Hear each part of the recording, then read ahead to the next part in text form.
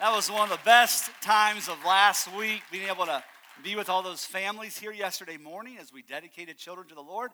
What was beautiful is we had 8 families that were being dedicated. Out of the 8 families, there was 11 children. And a lot of times you don't see that. A lot of times you'll see a little baby being dedicated. What I love about Momentum Church is it's a place where people can reconnect with their faith. And a lot of times you'll have families that have left the church or teens that left the church, and as they've had children and they've come into life, they realize, man, going through life alone is not easy. Amen?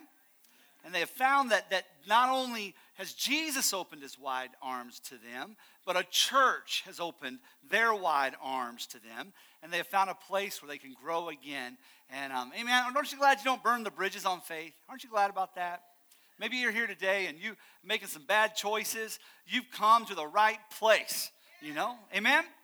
Yes, because my wife makes lots of bad choices. She married me. So, no, I'm teasing.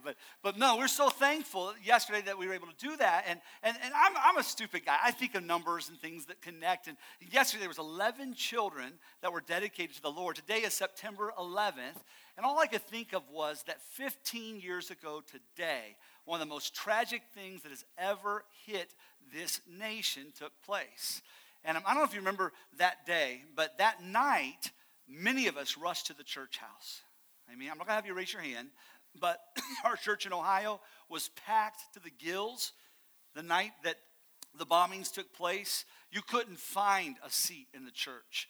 We poured in because our hearts were heavy. Our hearts wanted to be together, and our hearts wanted to hear from the Lord and have peace put upon us, and we were afraid, and we had questions, and we filled that house, I'm telling you. And at least back home at that location, the newspapers came and all. It was a night like I'll never, ever forget that night, you know. And the thing is, it was the act of a few men for their faith that literally changed the world that day.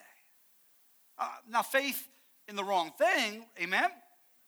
But the act of a few men that literally changed the world, and it brought the world into a place of war and of division and of pain like we haven't seen amongst most of our generation, except some of us as we were young with the Vietnam era. But it brought division around the world like never before.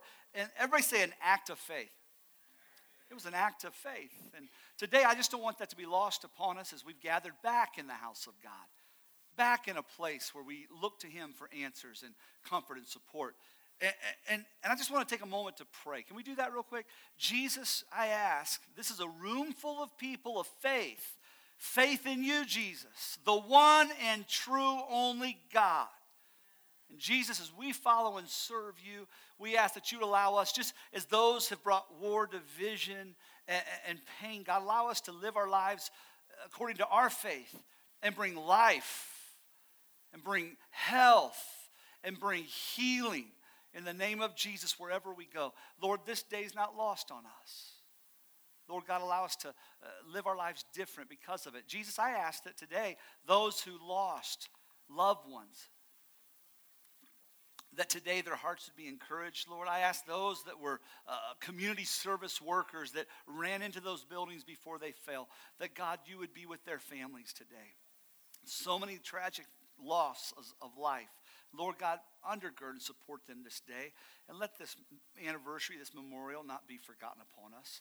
In Jesus' name, amen. Amen. I want to encourage you guys. I think I'm going to do this with my wife tonight after Mosentials. We always go out on Sunday nights just together for a little bit. It's what we do every week. And I'm going to go down to Kennesaw Battlefield. If you go down to the battlefield and drive across the front of the battlefield, there's over 3,000 flags that have been set out in honor of every life lost. And I just think that'd be a fitting way, at least for my wife and I tonight, to finish the night. And so you do as you please, but please today honor those that served and honor those that gave so much. Amen? Amen. And I know we have military people here today. I want to thank different ones. Jordan, I just see different ones. Vernon, and I know I'm missing people, but thanks for all that you've done through the years. Amen? Amen. Open your Bible. Yeah. Peter. There's Peter. I knew I shouldn't start naming people because I'm going to miss bunches of you. But if you would today, open your Bibles up to Exodus chapter 40. Exodus chapter 40. And as you're turning there, man, worship was powerful today. I don't know about y'all. I literally could feel and sense the presence of God Almighty. There's a few times in the presence of the Lord where you just feel a heaviness. And that's not a bad heaviness, amen? That's a good heaviness. It's the glory of God. You just sense it and could just so sense that during worship. And I'm just thankful for what the Lord did in the first service and looking forward to what he's going to do in this service. We started a series last week that really has taken a different direction than I even planned a month and a half ago or so when I started looking at doing this series. And the series is called Making Room. And with that, I was going a whole different direction. And the Lord the last few weeks has just been really stirring my heart toward what it looks like for us as believers to make room for him to do what he desires in our lives. And we'll get to that here in a little bit, but I want to give you a little bit of a background. Last week we started in this series. A lot of people were gone because of Labor Day weekend. I hope you had a good time. It was a great weekend. But as we look at the scriptures here in a second, we're going to see that God is the God of more than enough. I told you last week, one of the names of God in the Old Testament is the El Shaddai. Everybody say El Shaddai. I love it. It means the God of more than enough. Amen. It also means this, the God of all sufficiency. He's the all-sufficient one. That means there's nothing lacking in him. That he has everything in and of himself that you could ever need. He is God, El Shaddai. I love it. Now, in the first service, they were quiet like you, and we had to wake them up a little bit. Can I tell you the Hebrew meaning of El Shaddai? Is that okay if I do that? All right, it means this. You guys ready? The multi-breasted one. All the men in the church are like, woo, Jesus. Didn't know that. No, it's the multi-breasted one. Why? Because a mama is the sufficiency for that child, right?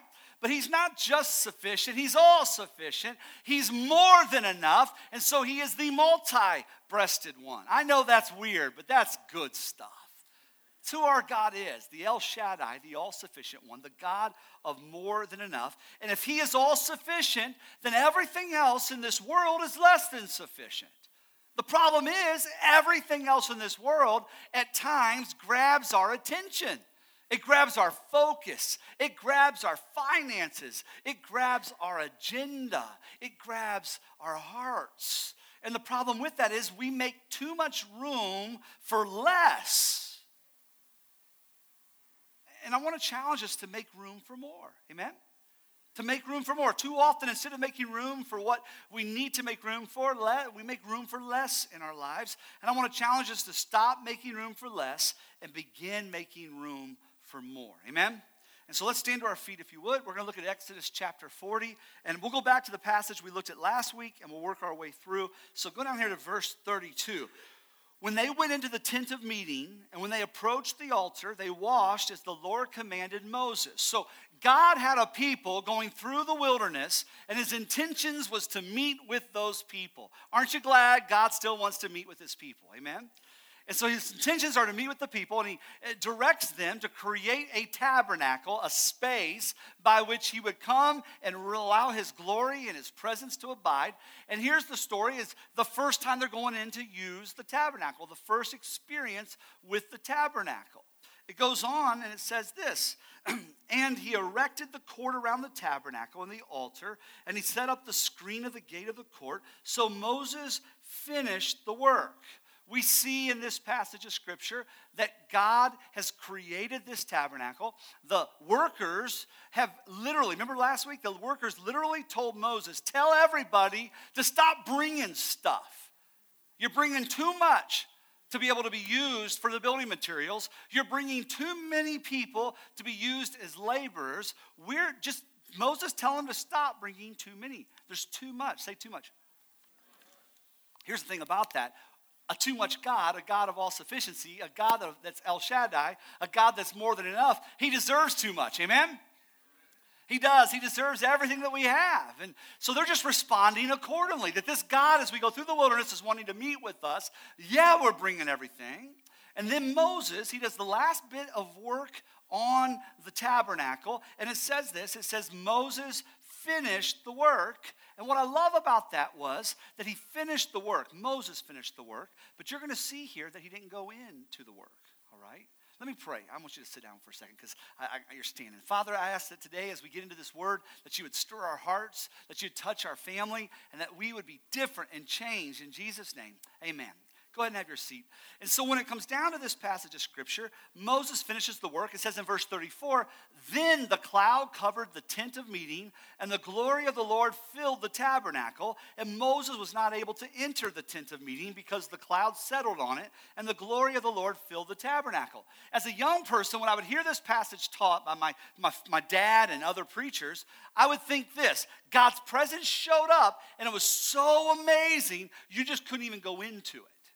You know, you didn't even have an invitation. It was just too much that he wouldn't even be able to walk in that glory. He wouldn't be able to walk in that, you know. And I believe that's the case. It says here the why, and I never saw this till a few weeks ago. Watch this. It says Moses was not able to enter the tent of meeting because the cloud settled on it. The glory of God was there, and Moses wasn't able to enter it. But did you see where it says earlier, so Moses finished the work? Here's the thing about that. Moses is a representation of the law. The law will never get you into the presence of God. All right? So please, as we talk today about some serious things about living holy, don't let that be something to where in your mind the enemy starts to tell you, oh, he's just preaching legalism, and because of legalism, I'm not bound to legalism, which is true, you're not. You know, don't miss the greater truth we're going to get to, okay? Here's the thing, the law won't get you in there. Moses, representing the law, he finished the work, but then they weren't able to go in. But there's Jesus who on a cross stretched out his arms, and he said something powerful. He said, it is. He said, it is what? Yeah, and when he said it is finished, literally the veil that separated you from the Holy of Holies, that physical veil was torn in the temple. Now that temple's in the New Testament. This is a tabernacle, which is a type of the temple in the Old Testament. But that veil is torn, and you can walk straight up into the presence of God. What the law couldn't do, what Moses couldn't do, Jesus could do for us. Isn't that awesome? And it's an invitation for us to come boldly into his presence, to have an interaction with God that I like how this verse says it, that is a tent of meeting, okay? I'm going to call it a tent. That's what the scripture says. This tabernacle is a tent of meeting. Now, in the Old Testament, it's a physical tent where God's presence would come and they would be able to meet, right? But would you tap yourself on the chest today? You are the tabernacle of God now. If you're a child of God, you are that place, that tent of meeting. The presence of God interacts with you. You are that, the Bible says, that temple not built with hands. You are literally a church built as far as stone upon stone, supernaturally, by God. You are the place where God abides, where he dwells. Isn't that awesome? Because of what Jesus did. Now, it goes on, though. Watch what this says. It says, throughout all their journeys, let's go to verse 36. Throughout all their journeys, whenever the cloud was taken up from over the tabernacle, the people of Israel would set out. But if the cloud was not taken up, then they did not set out till the day that it was taken up. For the cloud of the Lord was on the tabernacle by day, and fire was on it by night, in the sight of all the house of Israel throughout all their journeys. So a few things that we see here is that God's presence desires to show up, all right? That when God's presence shows up, that presence that God has moves. Okay, do you see this? It doesn't stay stationary. God's always moving, amen? What you experienced in God 5 years ago ought to be different than you're experiencing God today. The things of God are always moving. Now, I'm not saying changing, but moving. There should be some progress. Say progress. There should be a life that is going closer toward the promised land, closer toward the perfection of God, closer to what God desires for us, not satisfied with wilderness living, not satisfied outside of our Jerusalem or outside of our promised land, but leading us closer to. And what we see here is that these people, they would set out. When the cloud would lift and the cloud would move, they would say, that's all I need, you know? God's showing me this. That's all I need. I'm taking my next step. By day it'd be a cloud. By night it'd be a fire. But I'm going toward what God is telling me to go toward. Isn't that awesome? And so you can see God leading these people. this way. And so you see direction taking place by them being close to the cloud of God, by them having a heart to stay under what God is calling them to stay under. Another couple things you see, the cloud by day. If you're traveling, and especially on a motorcycle, when you're out in the sun, I like it when I have cloud cover. A nice cloud comes, and you can literally, on a motorcycle, you'll feel the coolness of that, right? You know why motorcycle riding is so much fun, right? Because it's the difference between watching a movie and going to a movie, or starring in the movie, you know? You watch a movie, that's driving a car. You star in the movie, that's riding a motorcycle. You know? It's immersive. And when you're driving and that cloud, you can feel the comfort of that, the coolness of that, you know. At night it'd be fire. That fire by night, that spoke of protection, not just guidance. How many camps? Amy and I love to camp. And when we're hiking, she wants me to build a fire. You know why? Because she doesn't want the bears coming around. I've never in my life seen a bear yet. I cannot wait to see a bear in the woods. Hasn't happened yet. But she's always, hey, can we make a fire? You know, because we don't want the bears to come around. And then I'm always like, baby, we can make a fire if you want. And then she's like, not that kind of fire. Actually, that's her saying that to me, actually. No, but the truth of the matter is we stay in hammocks. And if you look at a hammock, it's actually a bear burrito. I didn't know if you knew that. And so as they're traveling through the wilderness, though, the thing with it is this gave them a sense of protection as well. Fire by night keeps those animals and all the things away. It's good stuff. It's more. It's not less. God is always a God of bringing more to us. He's all sufficient. In him is nothing that lacks, and he desires for that sufficiency to be a part of our lives. The thing is, though, as he moves us to the promised land, he's moving.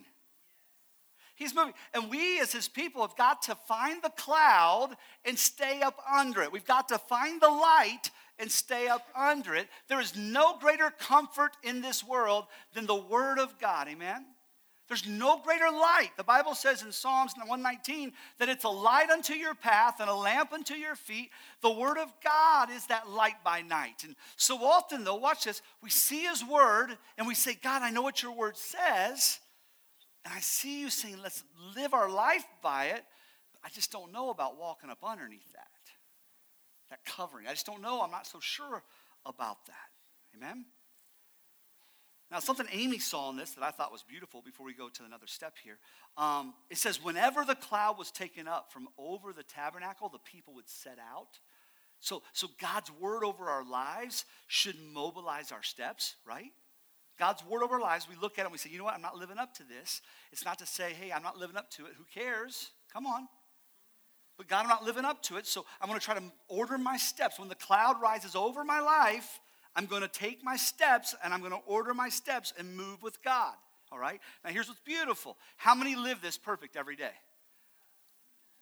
And one person raised their hand, and you're self-righteous, I tell you. You sinned right there, right? No. None of us live that perfect every day. Here's something beautiful that God showed Amy, and she showed me. Half the stuff I preach is stuff that she shows me. I'm kind of joking, but kind of. She's like, no, you're not. But here's what the Lord showed her. I love this.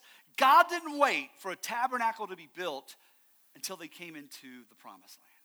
He wanted a tabernacle built in the wilderness when there was imperfection, when they were complaining and they were upset and they didn't have faith and they were struggling. Isn't that awesome? And so here's a beautiful picture of both grace, rising up under grace, and not using grace as an excuse, not going, well, God's grace is there, it doesn't matter. No. God's grace says, hey, I'm going to empower you to follow the cloud. I'm going to equip you to follow the fire. And my word is that cloud. My word is that fire. And when I say go, go. And when you struggle, guess what? I'm still here. You don't have to wait till you get to the promised land and build some physical temple. It's never been about a physical temple anyhow. It's always been about the tent of meeting. It's always been about fellowship and meeting with God. And so we see here this picture that God's not waiting for perfection out of you, but he still wants to get you to, everybody say, more. He wants to get you to more, amen? He wants to get you to his abundance and his blessing. He wants to get you to what he desires to have in your relationships and in your life and in your family. That more comes from following the cloud. That more comes from allowing his will and word to be over our lives, you know? And so here's the thing. Listen, I love this. The cloud was a means of separation from where they were to where they needed to be. So, example, they're in the wilderness, and here's where they are, and God says, hey, I need to get you closer to the promise. And so since I need to get you closer to the promise, I'm going to allow my cloud and my fire to be seen, and we're moving, people. We're going. Is that awesome? I don't want to go. Well, you don't have to go.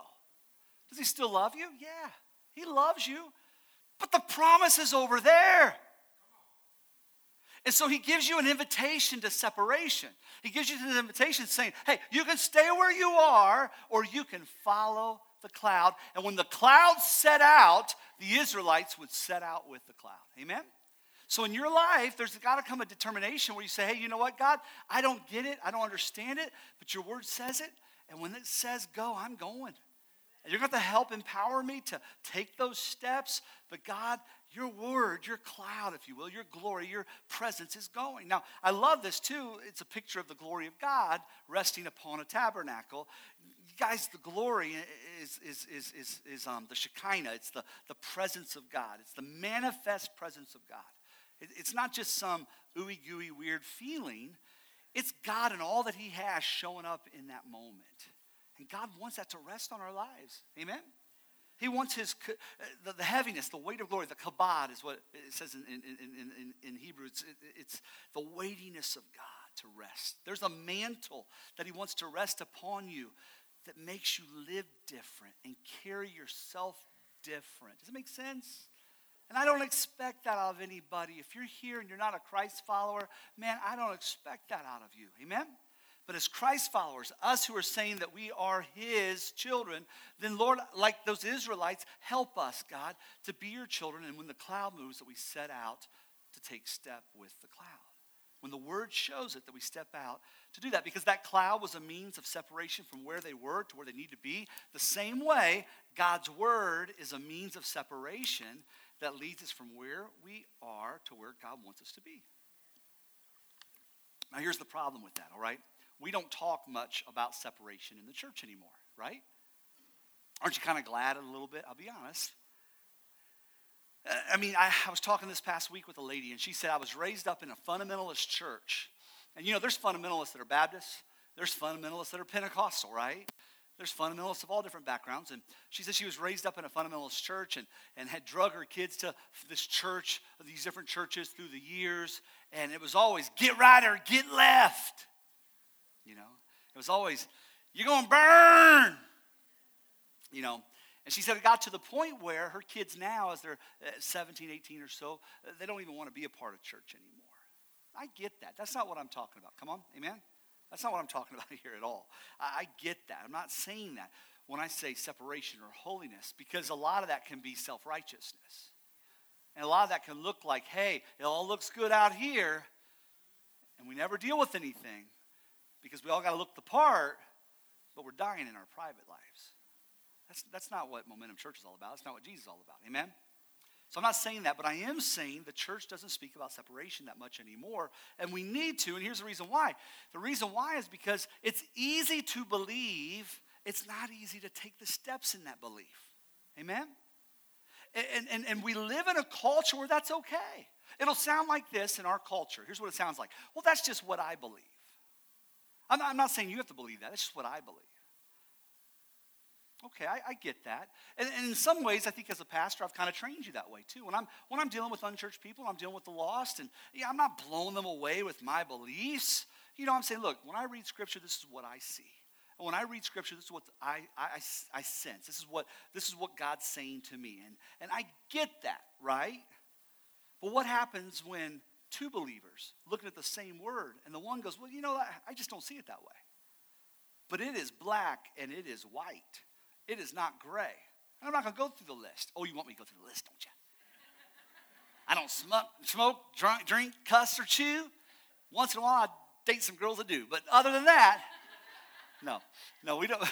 I'm not going to go through some list because that list is different. I get that. But there are some blacks and there are some whites. There's some things that are just clear as can be in the Scripture. And a lot of times it'll just sound like this. It sounds like, I know what the Word says and stuff. But you know what? For me, this is my interpretation. I'm sorry. That's fine if that's what you want. But you just walked out from under the cloud.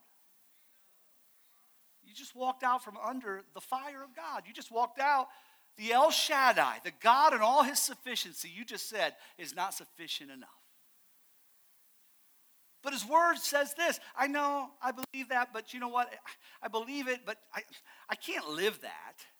And God understands I can't live that. And so since I can't live that, I'm just not going to worry about it. Because God's grace just covers it all. I get that. And yes, I'm not saying you're not going to go to heaven. Aren't you glad? Hallelujah. But I'm going to say as you get there to heaven, there's going to be a whole lot of setbacks that you could have avoided if you just stayed under the cloud. If you just stayed under the fire. Amen? It's a place of separation. It's God saying, here's my word over you, and we're moving forward. Not. I believe that's important, but God, you go on. I'm just going to stay over here. That's where the enemy steals, kills, and destroys. That's where the enemy robs from us when Jesus wants us to have life and life abundant. Amen? You can applaud. That's cool. I'm not good at that applause thing, how that works. So go ahead and just everybody applaud. I need to hear that. No, I'm good. I never get that rhythm quite right. All right. So the thing with it is, here's the reason why, is we stop just believing and begin walking after the cloud, or stop just believing, rather, I'm saying it wrong. Stop just believing to where, yeah, I believe, but I'm not ordering my steps. Stop just believing. No. Begin walking after the cloud and fire of God's presence. You know, I believe this hurts. I'm going to have to change if I'm embracing it. Yeah, me too. I'm going to struggle if I embrace it. Yes, it's going to be a fight. Jesus said that we pick up our cross, denying ourselves daily. Yeah, it's not an easy thing as we grow separated unto him, But here's the thing. We live in a day and time, though, when morality is relative and ethics are situational. Guys, can I just tell you, as Christ followers, it's not for us. Relativism, moral relativism, and situational ethics, we've got our morality set in stone right here. We've got our ethics set in stone right here. Amen? And when God says, I'm raising this over your life, you know what we do with our stuff that doesn't line up? The Bible says we submit that to his leadership, right? And God walks us closer to that promised land, closer to what he has for us. So let me say it this way. As believers, we have to be a people that strive to walk where the cloud abides. That's who we are. People who strive to walk where the cloud abides. It says this, for the cloud of the Lord was on the tabernacle by day, and the fire was in it by night, in the sight of all the house of Israel throughout all their journeys. It was always in the sight of them. It was always in their focus. And so we focus in on what he's saying over our lives, and we take steps to keep in step with that. Amen? To take steps accordingly. And I tell you what let me wait. Sometimes when you're preaching multiple services, I get a little ahead of myself. I'm getting a little bit ahead of myself. Yes, I did right there. Okay, here we go. Say, help my pastor today.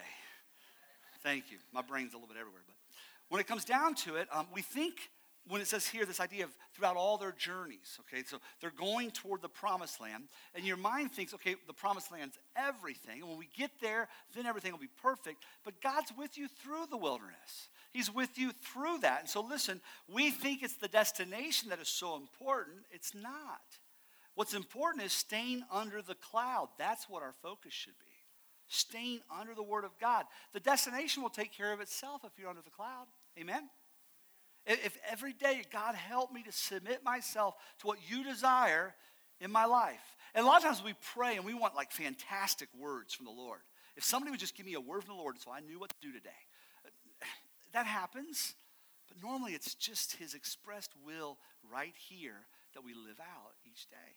And it has great, powerful impact in our lives. But we'll think the destination. When we get to the destination, then we'll be able to experience the temple life. Or then we'll be able to experience all that God has for us. Or then we'll be able to walk in the promise and the blessing. And so it'll sound like this. It'll sound like, well, I know what I'm doing right now isn't exactly what God wants me to do according to his word. But when I get married, okay, then I'll get my relationship right before God. Or then I'll make those better choices. Or maybe for you, you're a high schooler. And I know I'm going through high school. God surely can't fault me as a high schooler for just making bad choices. Guess what high schoolers do? They make bad choices. They do. So do 30-somethings and 40-somethings and 50-somethings. Amen? Hopefully by the time we get 60, Craig, I'm hoping 60, maybe 70, we'll be all right. I'm hoping, okay? But we'll see. Anybody can tell me? No, you don't think so? Okay. But that high schooler will say, you know what? I know what I've been taught. I know what God's stirring in my heart, but I'm going to do what I want to do. And then miss out on God's best for them, you know? I've seen it with college-age kids. I'm going to get through college. I'm just experimenting. I'm just doing this stuff. And then when I get out of college, I'll get things squared away. And you know what? A lot of you get the chance to do that. But here's the problem. There's a lot of people in this room that between 17 and 22, you made the most important decisions of your life. And you made them all wrong. Because you were thinking, you know what? Someday I'll follow the will of God for my life. Someday I'll let his word rule over my life. Someday I'll make those choices based on the decisions that God would have me to make. But right now, I just got to do my thing. I just got to try some stuff. And what breaks my heart is you did that, and some of you are now struggling because you had kids out of wedlock, some of you, multiple marriages, some of you. I'm not putting condemnation, but now, thank God, at 27 and 28, you're going, I need Jesus. I got kids coming up. What am I supposed to do with them? I need Jesus. And you show up here, and you know what we're going to do? We're not going to judge you one bit. We're going to open our arms and say, come on. You need Jesus, you know. And that's beautiful. And we can celebrate that, okay? But on the other side, I want to celebrate the fact that we can raise up a generation of young people from high school to college age that are going to choose in their heart to stay underneath the cloud. They can choose in their heart to stay underneath the fire and allow God's presence to permeate their life and lead their life and not have some of the pitfalls and stuff that we face because we went out from under the cloud. Amen? How many believes that for our teens and our yeah. Some folks, you know, man, I'm going through a few years of military service. When I get done, then I'll get back to mom's faith or dad's faith, you know? Maybe some of you, whatever it is, you know, you get what I'm trying to say. Where the cloud is, it's so important that that's the focus, not so much the destination. Because the cloud, you stay up underneath that, God will lead you to the destination. You make room for that, and he'll fill that room wide open with his benefits, with all that he has for your life. So where the cloud is, the glory is. I love that. Where the cloud is, you saw that the glory set, and then the cloud would raise up and move. Wherever the cloud went, that's where the glory went. That's where the presence of God went. That's where the move of God went. That's where the touch of God went. And so where the cloud went, that's where the glory was. And where the glory was, that's where the cloud was. Man, I want to stay underneath the word. I want to stay underneath God, what he's doing in my life. See, the reason why is because God has always desired to have a people separated unto himself. That's what he was doing with the Israelites. He was causing them to be separated to himself. And it makes sense because Jesus is called a groom in the word, and his church is called the bride, right? I don't know about you all. I don't want to share Amy with anybody. That's my girl. That's my bride. Maybe that puts in a better perspective when you've heard this from Scripture that the Lord is a jealous God. Remember that? Well, how can he be jealous? I'll tell you how. His love for you. That's how he can be jealous. He's jealous. Man, I tell you, that's my girl. You come and try to take my girl, I will tell you not to.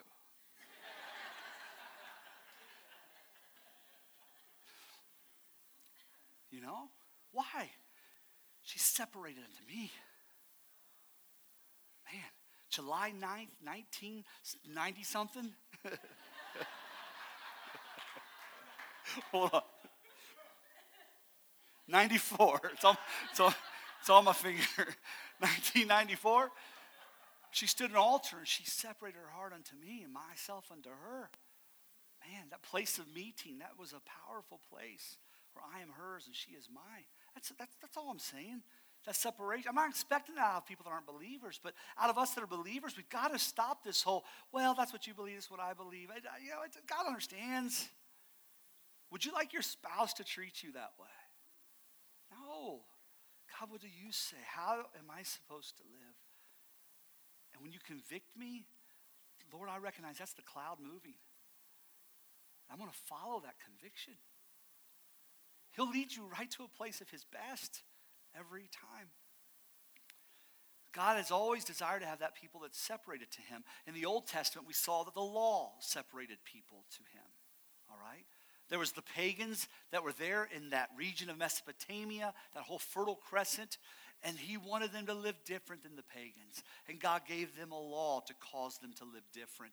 In the New Testament, we see that same kind of separation, but it's not out of law that demands, it's out of an appreciation and a thanksgiving for the grace of God that allows us to be just free to follow. You know? The Bible says it in the New Testament this way: you're in this world, but you're not of it. It's kind of a synthesis of this passage. I don't have a scripture up there for this one, but John chapter 17, it says this, and we're going to close with this. We've got a lot to cover, and I told the first service that I'm not going to try to cover it all today. We're going to close here in a second. John chapter 17, in this passage of scripture, Jesus is talking to the disciples, or about the disciples, and he says, I do not ask that you take them out of the world, but that you keep them from the evil one. He's praying to God. They are not of the world, just as I am not of the world. Sanctify them in the truth. Your word is truth. You see that? It's the word of God that separates us. It's the word of God that says, walk this way. And here it says, sanctify them. That means to be set apart as holy unto God. That's what sanctification means. Separation, to be set apart as holy unto God. It goes on and it says, as you sent me into the world, so I have sent them into the world, and for their sake I consecrate myself, that they also may be sanctified in truth. Here's what I love about that. Jesus says, I'm sanctified, I'm consecrated, I'm set apart, and because of that, I want you to walk in that. The same way, he's God, he's El Shaddai, he has more than enough, and his more than enough kind of ministry to his people should be seen in our lives. But it's seen as he leads us from the wilderness into his promise, into his best for our life. And that takes place through, everybody say, separation. And that separation, it's not to take from us. That separation is always to bring more, not less. Let's stand to our feet. Separation always is designed to bring more. It's literally making room. Literally. God, I'm making room for you to do something in my life. I'm setting aside my desires, my interests, my focus, my agenda, my passions. God, I'm making, everybody just go like that. Go, make it like this. Just go like this. Just make room right there. Just make some room, you know? God, I'm just setting apart. I'm just making some room for you in my life. Literally, that's what that separation, God, just separate me. So what does this have to do with this series? And when we get back together, we'll cover this a little bit more. That separation brings the glory of God. It brings the touch of God. And there's a word for that. And we're going to look at this word when we get together next time. What that word is the anointing. Say anointing. The anointing. The anointing. That is the touch of God upon his people. In that Old Testament, we saw his glory came and rested. And the same way his touch comes upon us. Oh, I want that, you know. I want to move with that. But so often what happens, we don't make room for the anointing of God. So we make room for less, but we don't make room for more. I'm just challenging you to let less be done. Something that rises up in your heart that you know is outside of here and you're excusing it. No, that's less. That's less thinking. God, I'm letting that be done. God, I want more. I want your anointing in my life. Amen? And here's why, all right?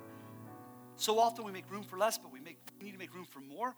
Jesus desires to separate you for more. It's who he is.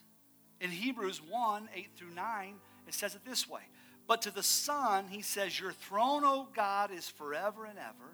A scepter of righteousness is the scepter of your kingdom. In other words, that sign of authority, that sign that you have ruling authority, okay? That strength for life. That sign is righteousness. It's living holy. It's living separated unto God. And this is being spoken over Jesus. It says, you have loved righteousness and hated lawlessness. Therefore God, your God, has anointed you with the oil of gladness more than your companions. But I thought God did the same thing in everybody's life. No. The same access is there for everybody. But it's your choice. It's your choice to walk and stay under that cloud, to allow him to lead you and guide you, to separate you from where you are to where he wants to take you. It's your choice. And here it shows that this anointing comes that will separate you from even more than your companions. I want to be one of those believers. You know believers like this, and I'm not saying I am, but there's believers in your life that you look to and you go, man, that's who I'm calling to get prayed for. That's who I'm calling to get counsel from. I'm going through it. That's the person I'm calling to get some comfort from.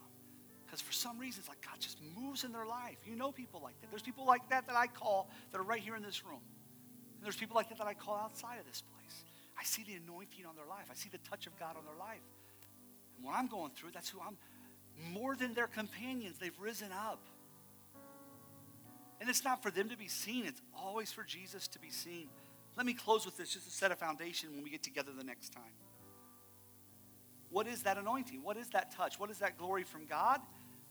It tells us in Isaiah 10:27, it shall come to pass in that day that this burden will be taken away from your shoulder and his yoke from your neck, that burden of the enemy over your life, that yoke of bondage of the enemy over your life. It says there'll come a day when that will be taken from your neck and the yoke will be destroyed because of the anointing oil, it says, that physical presence of the actual touch of God on your life. And so when you look at that, somebody way smarter than me years ago, I didn't even know where I heard it the first time. I was a teenager. But somebody looked at that scripture and they gave a definition to what the anointing is. And we're going to pray about this here and close. It is this. It is the burden removing, yoke destroying power of God. I love that. Man, I love that. The burden removing, yoke destroying power of God.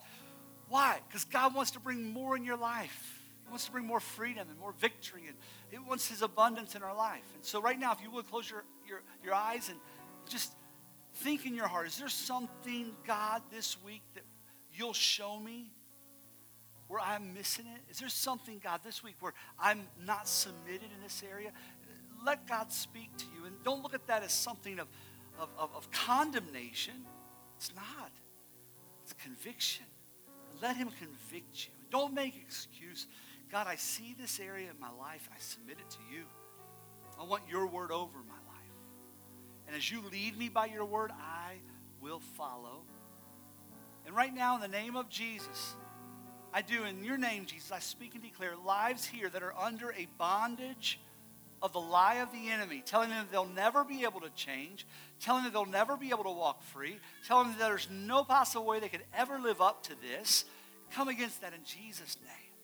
Give them an understanding that the anointing comes to break yokes and to destroy burdens in Jesus' name. Those who life is burdensome, it's heavy, they're yoked up, their daily life just feels just constrained. God, let them know this week you're going to set them free. And that freedom comes when your glory comes. That freedom comes when your touch comes. And that touch comes, God, as they walk after you. Lord God, we thank you for that. Bless my friends today. In the name of Jesus, bless us, God, as we purpose in our hearts to make room for you and for your anointing. In Jesus' name, amen. Thanks for joining us for this episode of Fuel for the Journey. For more information, please check out www.momentumchurch.tv.